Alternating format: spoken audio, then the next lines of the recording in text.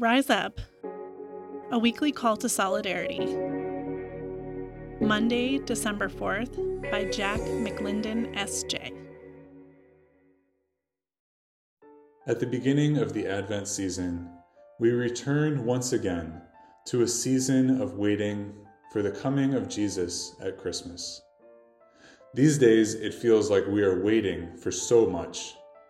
An end to war in areas of armed conflict, substantial action to address the climate crisis, gun control laws to protect the innocent, especially our children.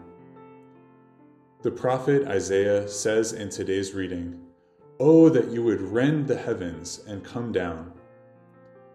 We long for God's intervention into these seemingly intractable injustices in our world. The problem of public safety in the Bay Area has become a glaring issue.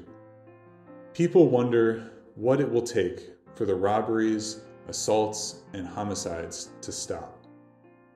I recently attended a Friday night walk through the ceasefire program in Oakland, which aims to involve community members in citywide efforts to reduce the number of shootings and homicides.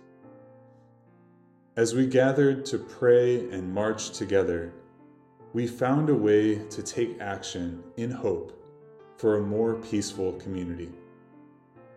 Some of those who gathered shared their own stories of having lost loved ones to gun violence. Many of us experienced healing through walking together in hope and solidarity. Today's readings can be an invitation to contemplate our own role in the problems we are facing, how we have been affected, and how we are called to respond. How have we played a role in or experienced the root causes of poverty and racism in our society? How is God calling us to respond? Our waiting is not one of passively accepting the status quo until things get better. We are called to wait in hope and to act with justice until the coming of the Prince of Peace.